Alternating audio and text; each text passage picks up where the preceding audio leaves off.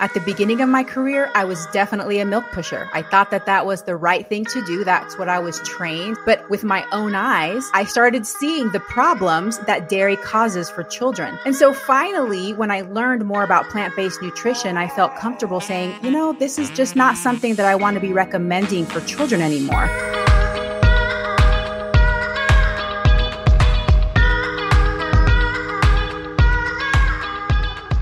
Well, hello there, and welcome to the Exam Room Podcast, brought to you by the Physicians Committee. Hi, I am the weight loss champion, Chuck Carroll.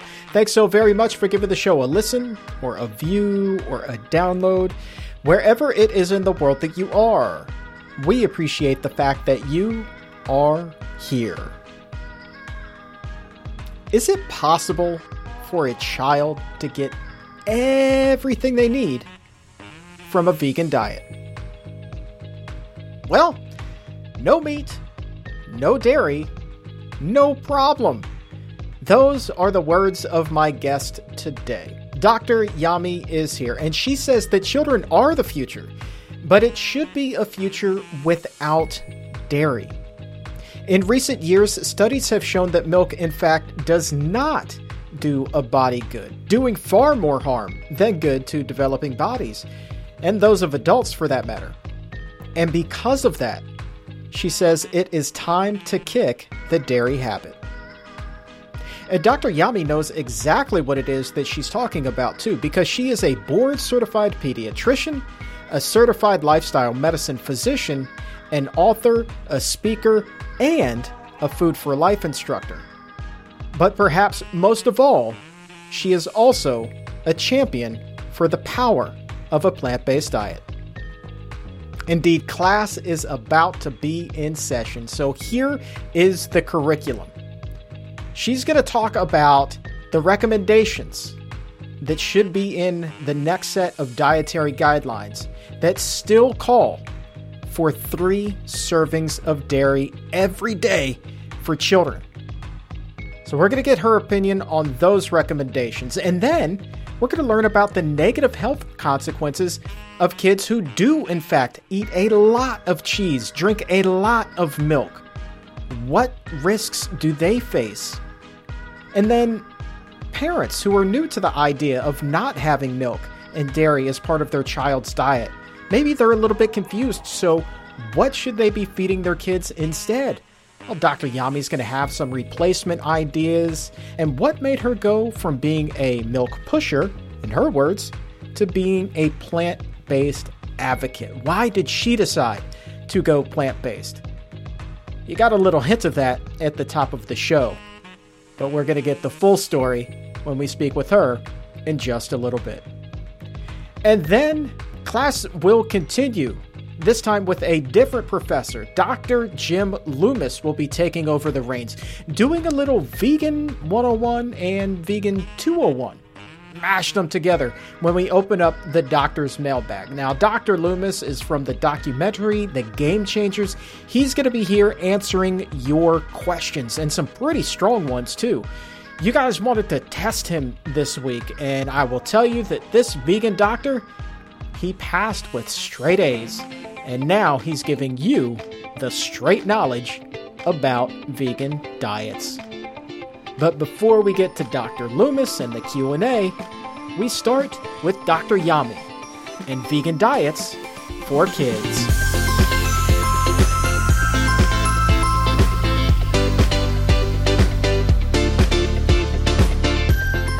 Dr. Yami, welcome to the show. Thanks so much for joining us. Thank you, Chuck. So happy to be here. Let's start with the dietary guidelines. The recommendations that are currently under view, they call for kids to eat, I believe it is 3 servings of dairy a day. And knowing what we do, what do you think about those recommendations?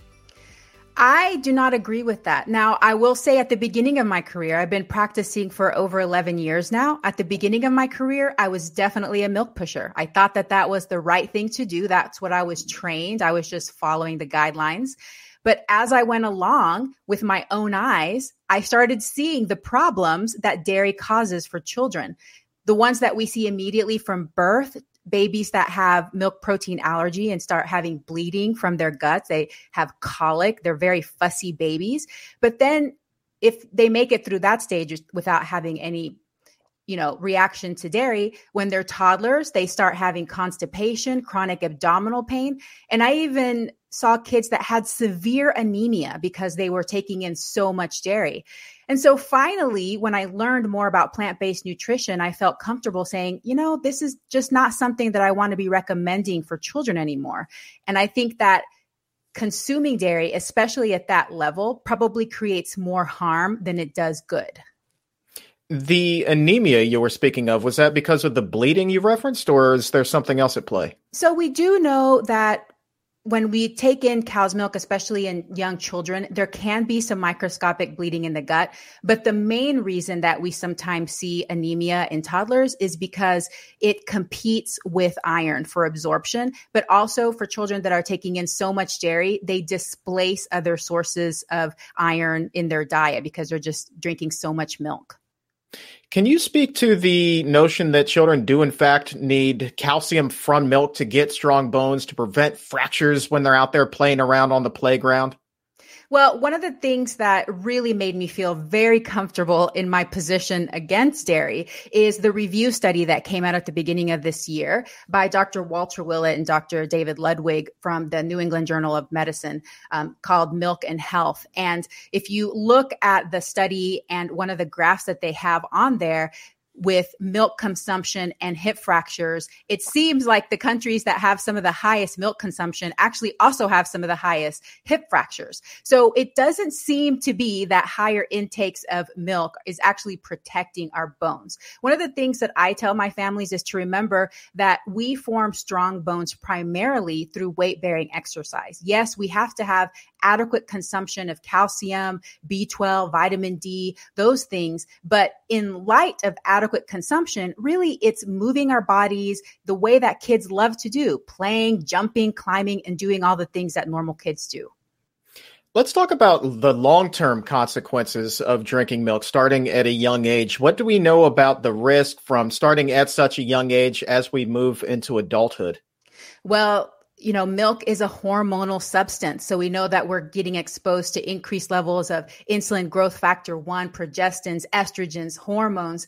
It increases our cardiovascular disease risk that, saturated fat in dairy and especially in cheese, which is our biggest source of saturated fat in the standard American diet, increased prostate cancer risk, increased endometrial cancer risk. And then also for children, atopic disease. So things like eczema and asthma may also be linked to our dairy intake. So there's a lot. That's why I always say now that the risks of consuming dairy outweigh the benefits that may be there.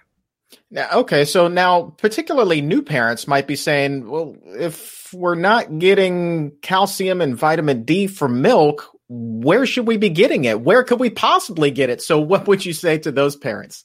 Well, first of all, vitamin D is not naturally present in milk and any mammalian milk, and including human milk. So it's one of those things that's low in mammalian milk. We primarily get it from the sun, but it's put into products. So it's fortified there. So vitamin D we can get from supplements and from the sun. As far as calcium, there's lots of plant foods that have calcium, but the easiest way for toddlers and children to get it is through fortified plant milks. So an unsweetened fortified soy milk or maybe a pea protein milk, a couple of servings per day is really all that I recommend. And then the rest from food. Beans and greens is what I traditionally say, but things like calcium set tofu, almonds, figs, tahini, white beans. Those are just a sampling of plant foods that are really high in calcium, and getting a variety of those foods will meet the calcium needs for children.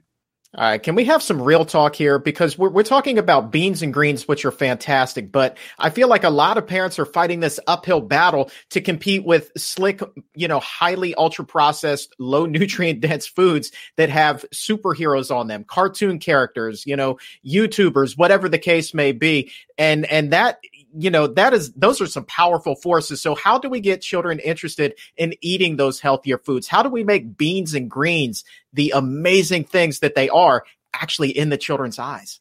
The only way to encourage a child to eat a food is by consistent and repetitive exposure. That's the only way we learn to like food. So you just have to keep making those foods. You have to keep offering those foods to your child and creating a positive environment. So you want your household, you want your life to be filled with these whole plant foods. I'm not saying you can never eat processed foods. I mean, we live in the real world. We're going to eat those every once in a while, but try to fill your life with whole plant foods as much as possible. But like I said before, when it comes to getting sufficient calcium, just a couple of servings of a fortified plant milk is sufficient. You don't need to be stressing about your child's calcium intake. And I want to go back to the dietary guidelines here, because this is the first time that they are going to include some recommendations for infants up through age 2. And what would you like to see as far as a healthy diet for that young age group, aside from just taking dairy out altogether? What are some important things for parents to keep in mind? Well, definitely an emphasis on whole plant foods. And for the little ones, as much as possible, mothers that can breastfeed and breastfeed for a year or beyond, that would be my dream come true. There's definitely mothers that can't for various reasons, but any breast milk is better than no breast milk. And then when we start the complementary foods in babies between 4 and 6 months, it's going to be really emphasizing, those greens, the vegetables, fruits, beans, whole grains, and then just continuing that trend onward. Now, you said at the top of the interview that you were a big milk pusher early on in your practice. So what caused you to go plant-based? What did you see? What did you hear? Well, actually, my decision to go plant-based was pretty random. I was reading a book called Born to Run, and in that book, they talk about the Tarahumara Indians who are primarily plant-based and run all the time and are calm and happy. And I was like, well, that sounds good. I'm going to give that a try. And it was just an experiment. And ironically, since we're talking about milk, I suffered from chronic constipation for over 30 years of my life. I thought it was genetic. I thought it was just normal. It runs in my family. I had to take Miralax for people that know, and in pediatrics call it vitamin M because so many children suffer from constipation. Within 3 days of eating a whole food plant-based diet, it was cured. And now I call myself a super pooper. So, I mean, it was a big eye-opening experience for me. And that's when I really started looking at the literature and what does it say about plant-based diets, not just for adults, but for children. And after that, I was just, it just began my journey of learning more. And that's when I became a Food for Life instructor. And now I teach it not just to my students, but also to my patients and their parents. How do those parents react when you teach them about these things? I'm sure that they're so used to coming in and getting a prescription and being on their merry way, and then you're hitting them with all kinds of nutrition science. So, how do those conversations tend to go? Well, I think that younger parents now are really open-minded and they want to hear what's best for their children. And more, especially in the past 2 years, I found that parents aren't so surprised or shocked when I say that dairy might not be the thing that we thought it was. I think the word is getting out. We have almost 20 commercially available plant milks on the market. There's so many products that are coming that are telling people, well, maybe we don't need to be drinking cow's milk. And so I think that families are more and more receptive. Is it always easy for them? No, because like I said, we live in the modern world, but I think that parents really are trying to do their best to feed their children a healthy diet. We have a question from a viewer over in Germany. I think that this is really relevant to what it is that we're talking about. They say, what is the difference between a plant-based diet for babies and kids versus the one eaten by adults? They say here in Germany, many physicians actually warn against having a baby eat a plant-based diet. Yes. And you're going to see that all over the world, including the United States, because of guidelines like this that tell doctors that it's not safe to not drink milk and not eat meat and those kinds of things. So that's not an uncommon thing that I hear from people that seek out my advice. And what I would say, the one thing to keep in mind whenever you're feeding little children is that you do want to make sure that you emphasize variety and calorie density. So you don't want to feed a little child like a raw vegan diet that has, a lot of fiber, because we already eat a lot of fiber, but it has too much fiber, too much bulk, and not enough calories. And it's not something that I see that happens very often for parents, but otherwise it's the same. You want to make sure you're getting fruits, vegetables, whole grains, beans, nuts and seeds, avocado, offering those things to your babies and your children, and making sure that they are eating when they're hungry and stopping when they're satisfied, and following growth curves with their pediatrician or with their physician. I'd like you. You have a lot of energy and a lot of great ideas. You're awesome. So if people want to get in touch with you, I know that you're all over the place. You have your own podcast, Veggie Doctor Radio, your website, VeggieFitKids.com. Talk to me a little bit about that. So I actually started this at the beginning of my journey exactly because of the question from Germany, because families were coming to me saying, well, I've heard that this is not safe. So I wanted to start a resource that had lots of resources on it for families that were wanting to raise plant-based kids. So on there, you will find frequently asked questions, a list of resources, and we're working on an evidence-based section that has links to articles for those families that want to see the data. We're working on that for now. But also my podcast right now, we are running a pediatric series where it's all about children. So tune in to Veggie Doctor Radio for that. Dr. Yami, thank you so very much for joining us this morning. You're also on social media, right? At Dr. Yami spelled out? Yes, at the Dr. Yami, Instagram and Facebook. There you go. All right, mandatory follows, everybody. The Dr. Yami. Thank you so much. We will talk to you again soon. Thank you.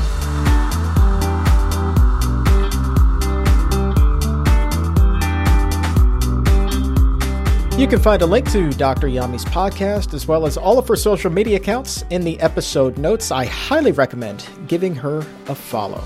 And you best believe that we will have her on again in the future to do a deeper dive on all of this. As usual, on the Exam Room Live, where that interview originated from, we don't have all the time in the world that we typically do when we have these long-form interviews here on the podcast. But I really like this one, so I wanted to give you a taste of it. And so the plan is to have her back in the future for a long-form question and answer session right here on the Exam Room podcast. Especially because this is such a pivotal moment for nutrition, a big year for food with the dietary guidelines now under review.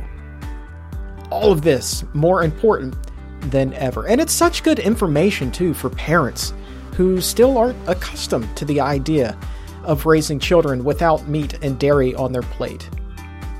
It can be a hard thing to grasp at first. Most parents weren't brought up like that. So naturally, there are questions. And it's important that we have these conversations to bring forward some answers and what the science truly says. Moving on. It is time now to open up the doctor's mailbag, health and nutrition style. Dr. Jim Loomis, he will be here now answering your questions for the remainder of the podcast. And I assure you that there are some very good ones in this crop that will be raising our nutrition IQs. And for those who are not yet familiar with Dr. Loomis, he is the medical director of the Barnard Medical Center, and he was also featured in the documentary The Game Changers. And just for good fun, because this is the kind of guy that he is, he ran an Ironman triathlon when he was 60, a feat that he attributes to solid training and a plant-based diet. So are you ready to learn? All right, let's put on those thinking caps and get some answers. Here are some of the questions you're going to be learning about. Can you get enough calcium without eating dairy? Dr. Yami talked a little bit about that. Dr. Loomis is going to take the deeper dive, the Vegan 201 aspect of that. And then we're going to go maybe even advanced. We're going to go doctorate class when he answers the question, does calcium from plants interfere with iron absorption? And is it possible for cholesterol to drop too low on a plant-based diet? Well, he's going to answer that as well. Ready to rock and roll? All right, let's open up the doctor's mailbag with Dr. Jim Loomis.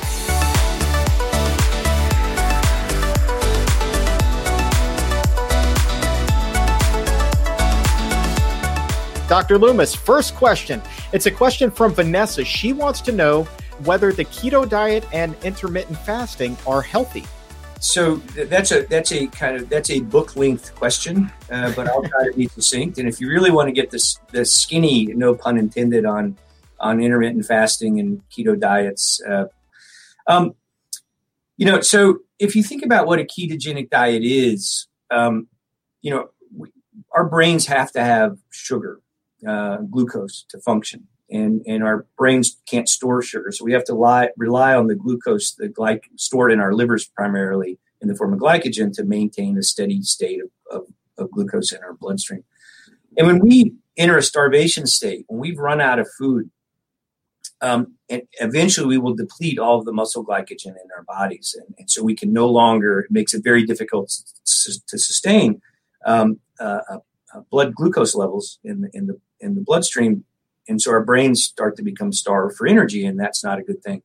So we evolved a mechanism, is kind of the end game of starvation, really, to utilize what are called ketone bodies to keep us alive. It's a last-ditch effort to fuel our brains to keep us alive till we can find another meal before we starve to death. So the original ketogenic diet was famine, starvation. And it came about through calorie restriction, because we were starving. So the idea that we should be trying to create an artificial ketogenic state by dietary manipulation just doesn't make sense from an evolutionary standpoint at all. And the kind of the dietary patterns that are required to create ketosis are pretty extreme. Very low carb, high fat, high protein diets. And we know that over the long run, those dietary patterns associated with an increased risk for many chronic diseases, heart disease, many kinds of cancer, such as that. Now, intermittent fasting is a little bit different, and I think there probably are some health benefits potentially for intermittent fasting. At the tail end of intermittent fasting, some people will develop mild ketosis, but that's how we're designed to develop ketosis, is through starvation. And there's been a lot of research by a researcher out of UCLA named Valter Longo. He has a great book called The Longevity Diet, which goes into detail about some of his research. So, at first it may seem counterintuitive that if you're starving, that somehow your immune system would be ramped up and which might protect you against certain kinds of cancer and things like that. But if you really, again, think about it from an evolutionary standpoint and realize that fasting was really the end game of our lifespan, unless we found some more food. If the mere act of fasting would ramp up our immune system, so we could heal infections and heal wounds and fight infections to keep us alive long enough to find that next meal, then that would make perfect sense. And that's what some of the research suggests. There's also a lot of research around weight loss and insulin sensitivity and such as that. So intermittent fasting, I think, is something that does have some health benefit. The way there's a couple ways that people commonly do it. One is called a 16-8 strategy. So it's time restricted eating, where you take no calories in between, most people will say 8 p.m. to noon. You can drink water and black coffee and green tea, but nothing with sugar. And you don't restrict your calories, you just restrict the feeding window. So you take all those calories in between noon and say 8 p.m. Another strategy some people use is called a 5-2 strategy, where 2 days a week you do a 24-hour water fast. As far as I know, there's no research to suggest that one is more beneficial than the other. So ketosis, not so much. Intermittent fasting, I think there's some reasonable evidence-based health reasons to consider it for some people.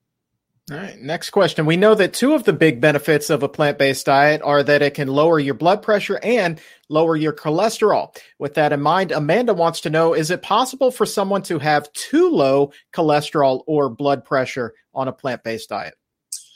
So, it depends. And I say that, especially around blood pressure, it depends on if you're on medications or not. If you look at the normal range of blood pressure, some people come in and their blood pressure is 90 over 60, and that's normal. Some people come in, their blood pressure is 120 over 70, and that's normal. If your normal blood pressure is 120 over 70 and you suddenly were to drop it to 90 over 60, or if you've got high blood pressure and you overtreat it, then in fact you will have symptoms from that. You get lightheaded, dizzy when you stand up, feel like you're going to pass out, fatigue, draggy, things like that. And that's why it's so important when people do start to adapt to healthier lifestyle through diet and exercise, and they're on blood pressure medicine, that you let your doctor know what you're doing and you monitor your blood pressure very closely, because often I've seen people come off their blood pressure medicine literally in a matter of days, who have really gone on a low fat, high fiber, low salt, high potassium diet, combined with exercise. So, if you're not taking medications, then unless there's some untoward illness, that's you're dehydrated, or you've got a blood infection, which is making your blood pressure go artificially low. There's really no low in. There's no concern about having low blood pressure. I mean, in fact, my blood pressure used to run about 135/85, which would be considered high these days. And after I went plant-based to now it runs about 105/60, and that's normal for me now. Now, cholesterol, kind of the same story. There is some theoretic concern about very, very low cholesterols, which have been driven down through especially with medications. And I'm talking about total cholesterols in the 60-70 range, which I've seen on occasion. And there's some controversy that it may affect our mood and increase risk for suicide and things like that. That research is not great, but it is a theoretic concern. Now, dropping your cholesterol through, ideally, what we want is to have your total cholesterol 150 or less, your HDL 70 or less, closer to 50 preferably. So you can certainly do that with a plant-based diet, and there's really no floor for that. But if you're on medications and you go on a plant-based diet and your cholesterol gets super, super low, it might be something you want to talk to your doctor about. Next question comes from Jacqueline. She writes, I believe calcium slows the absorption of iron in people who have anemia. Is it the same, though, if the calcium comes from plants? Yeah, that's a great question. So when we take in iron from meat, what we're consuming is a form of iron called heme iron. So it's iron that's bound to hemoglobin. And hemoglobin is the protein in our red blood cells that carry oxygen. It's actually what makes our blood red. So basically, when we consume dead animals, we're also consuming dead animal blood, and that's where our iron comes from, which is kind of disgusting if you think about it. So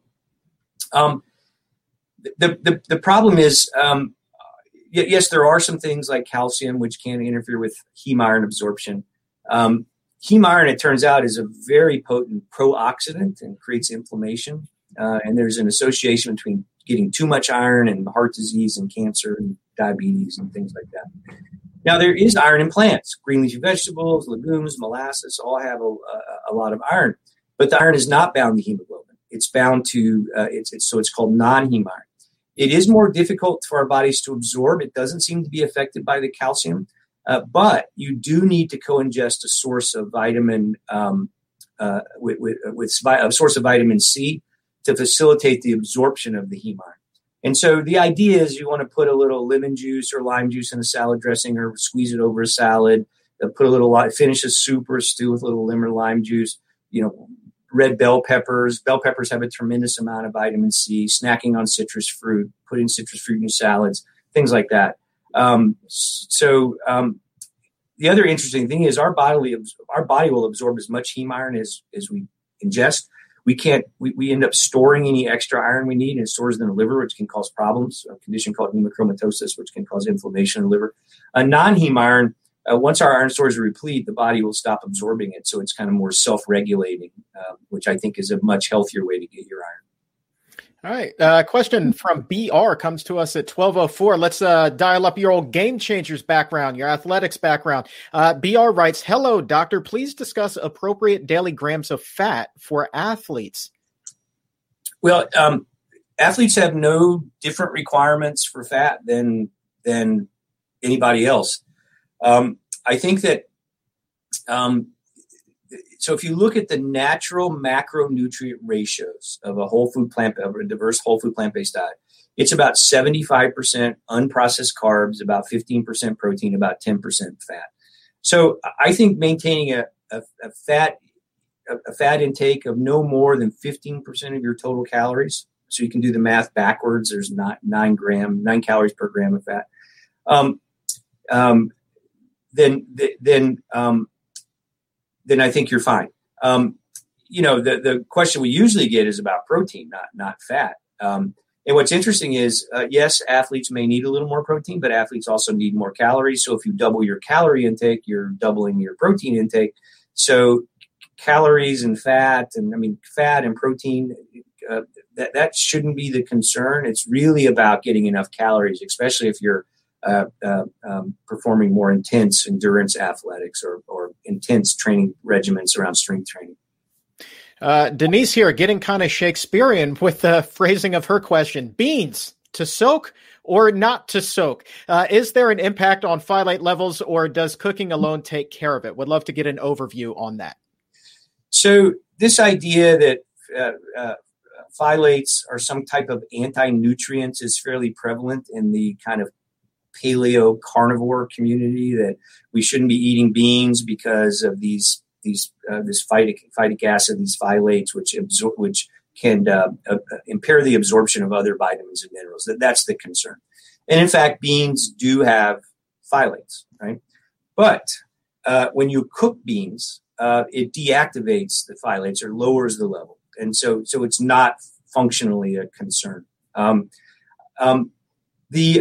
don't know of any evidence to suggest that soaking the beans changes the phthalate level. It's more cooking, the way I understand it. I think that the soak to not soak beans is more prevalent in the Instant Pot community, and I've cooked beans both ways. I think you can shorten the cooking time a little bit if you cook them, if you soak them. But if you're using an Instant Pot, the difference between soaked and unsoaked beans is not that much. Now, I have to say, if you've had beans stored for a long time, dried beans in the cabinet, they do tend to get harder, and soaking those may be of some benefit. But from a nutrition standpoint, I do not know of any evidence that soaking the beans versus not soaking the beans before cooking them, especially in an Instant Pot, makes any difference. All right, 1211, question from Laura. Oh boy, let's get her some help. I'm finding it impossible to lose weight on starches. It seems like I can only lose weight eating tons of green vegetables. I'm in my late 50s. Does metabolism really slow down? Well, it does slow down a little bit, but oftentimes when weight loss is a very complicated, and metabolism is a very complicated kind of balance between calories in, calories out. The problem is that's not exactly true, right? And so when we eat plant-based foods that are processed versus plant-based foods that are unprocessed, there's a huge difference. So when we take an apple and we eat an apple, the 100 calories in the apple, our bodies have to do work to break up the apple. The nutrients or the pectin, the soluble fiber, absorbs water, slows the progression through our digestive tract. We slowly absorb those calories. Our insulin levels don't spike. All is good. We take the same apple and turn it into apple juice and we drink it. That our sugar levels spike. Those calories become readily available. And so physiologically, they're completely different. And the fiber doesn't make us feel full, on and on. So in general, when people reach a weight loss plateau, there's several things I typically want to look at.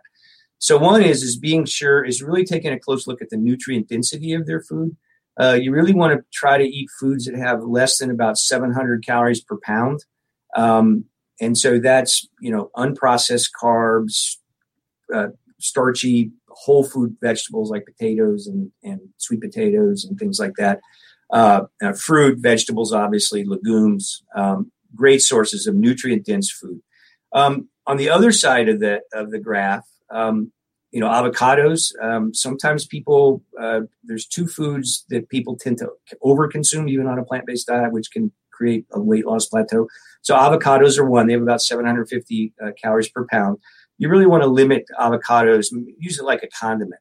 The other one are nuts and nut butters. I have a weakness for peanut butter, and I have to be very careful because I could sit there and eat tablespoons of peanut butter. Peanut butter has about 1,000 calories per pound, and nuts as well. And so you have to be very careful with those two things. So you really want to be careful with that.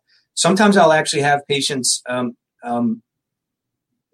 use an app like MyFitnessPal or Chronometer and do a 24, 48-hour food diary, and just be sure that they're hitting their fiber mark, which is going to make you feel full, and as a sign of nutrient density. You want to shoot between 50 and 100 grams of fiber a day. And then also limiting their fat intake. Again, as I just said, no more than 15%, preferably less than 10%. And the reason is for every gram of fat that you consume as opposed to carbohydrate or protein, you double the calories. And then the second side of the equation is the exercise side, just to be sure that you're staying physically active. That helps rev up your metabolism.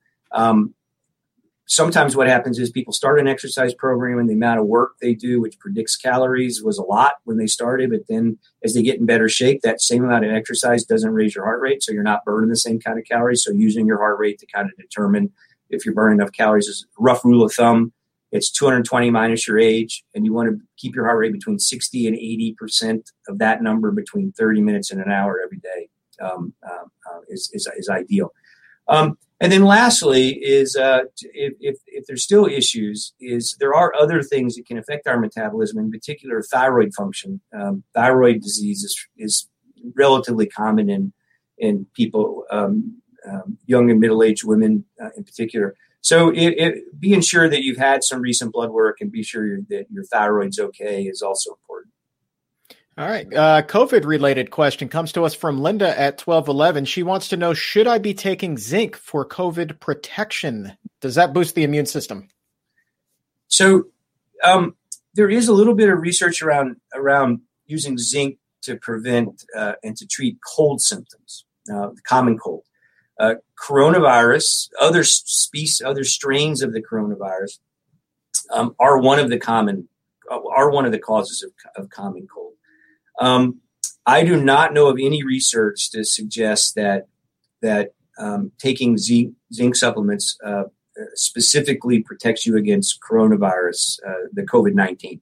Like any micronutrient, it is important to maintain an adequate intake of zinc, and there are some plant-based foods that contain zinc.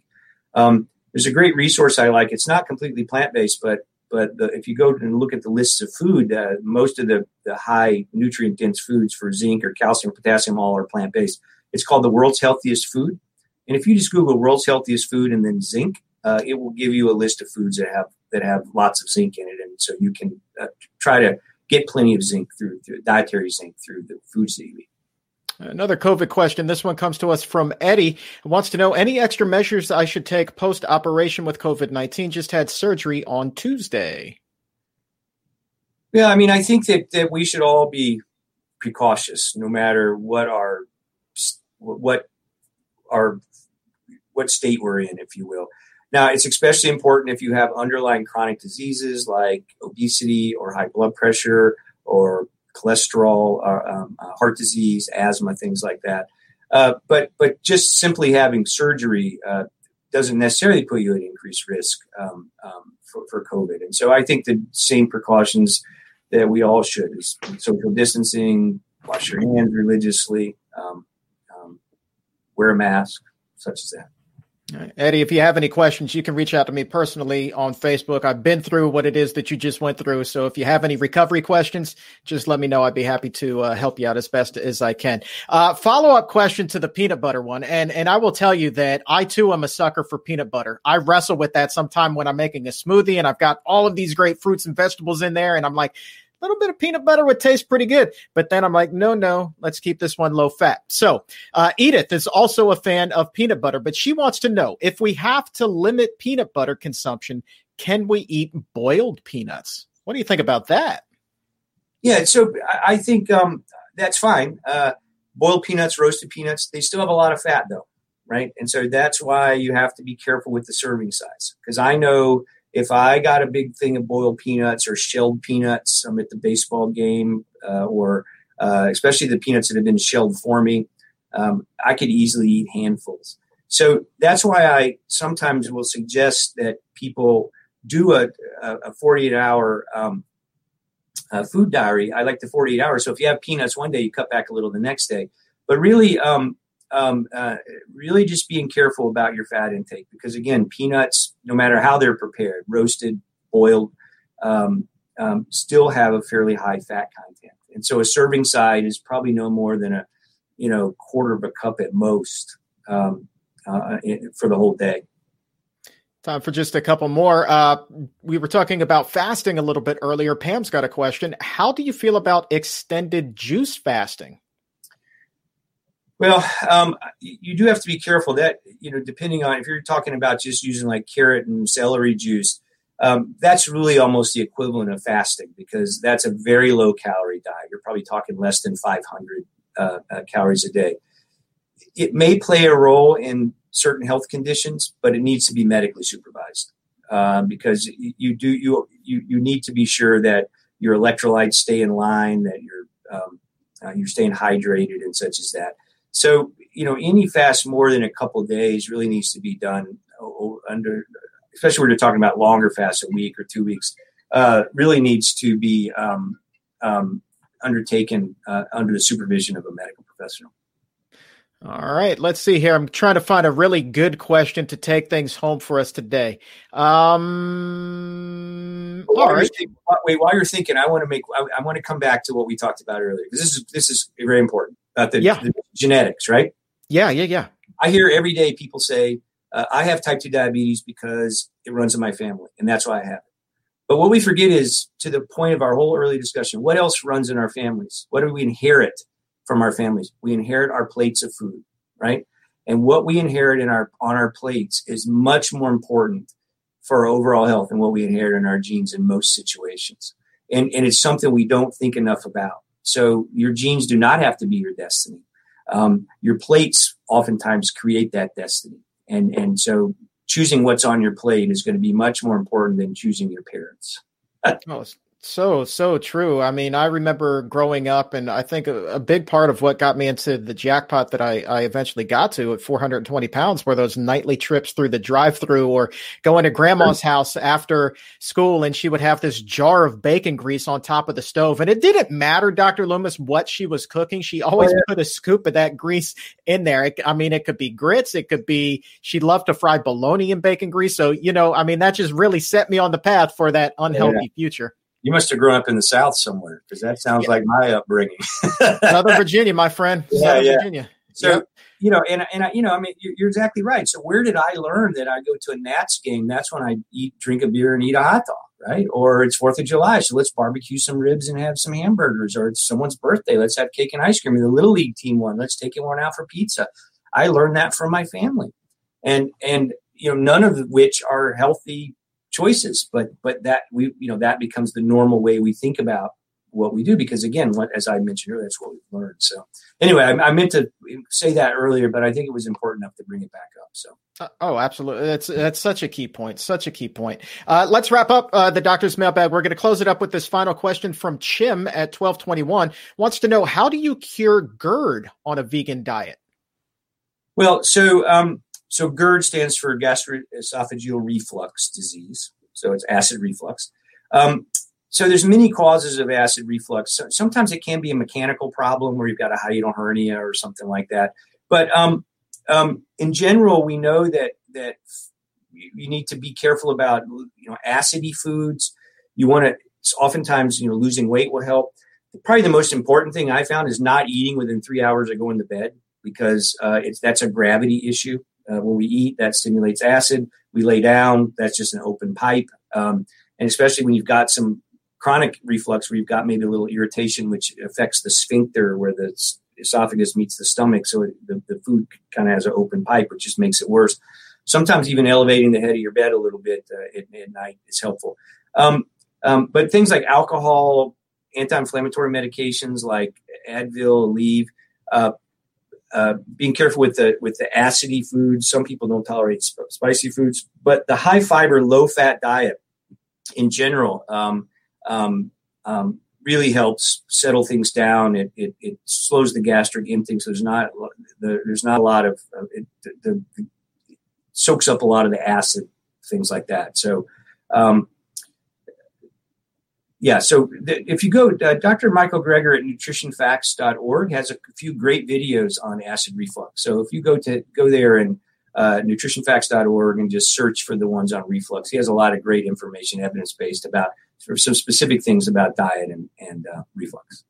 It's funny, man, that late night eating, that's a lesson that we just seem to learn in life over and over and over again. It's for whatever reason, when we get tired, it just seems like that's when the hunger hits. And right before you go to bed, you get that snack. And then even if you don't get heartburn, I know that when I indulge right before I go to bed, I wake up feeling sluggish. Right. No, that's right.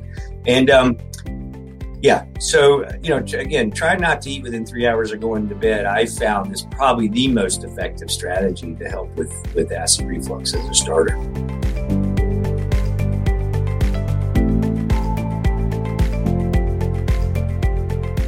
And the Exam Room Live airs Monday through Friday at noon Eastern over on the Physicians Committee's Facebook page and YouTube channel. I really hope that you can join us for an episode or two. And you can send us your questions there live during the show, or you can always tweet them to us at Chuck Carroll WLC or at PCRM.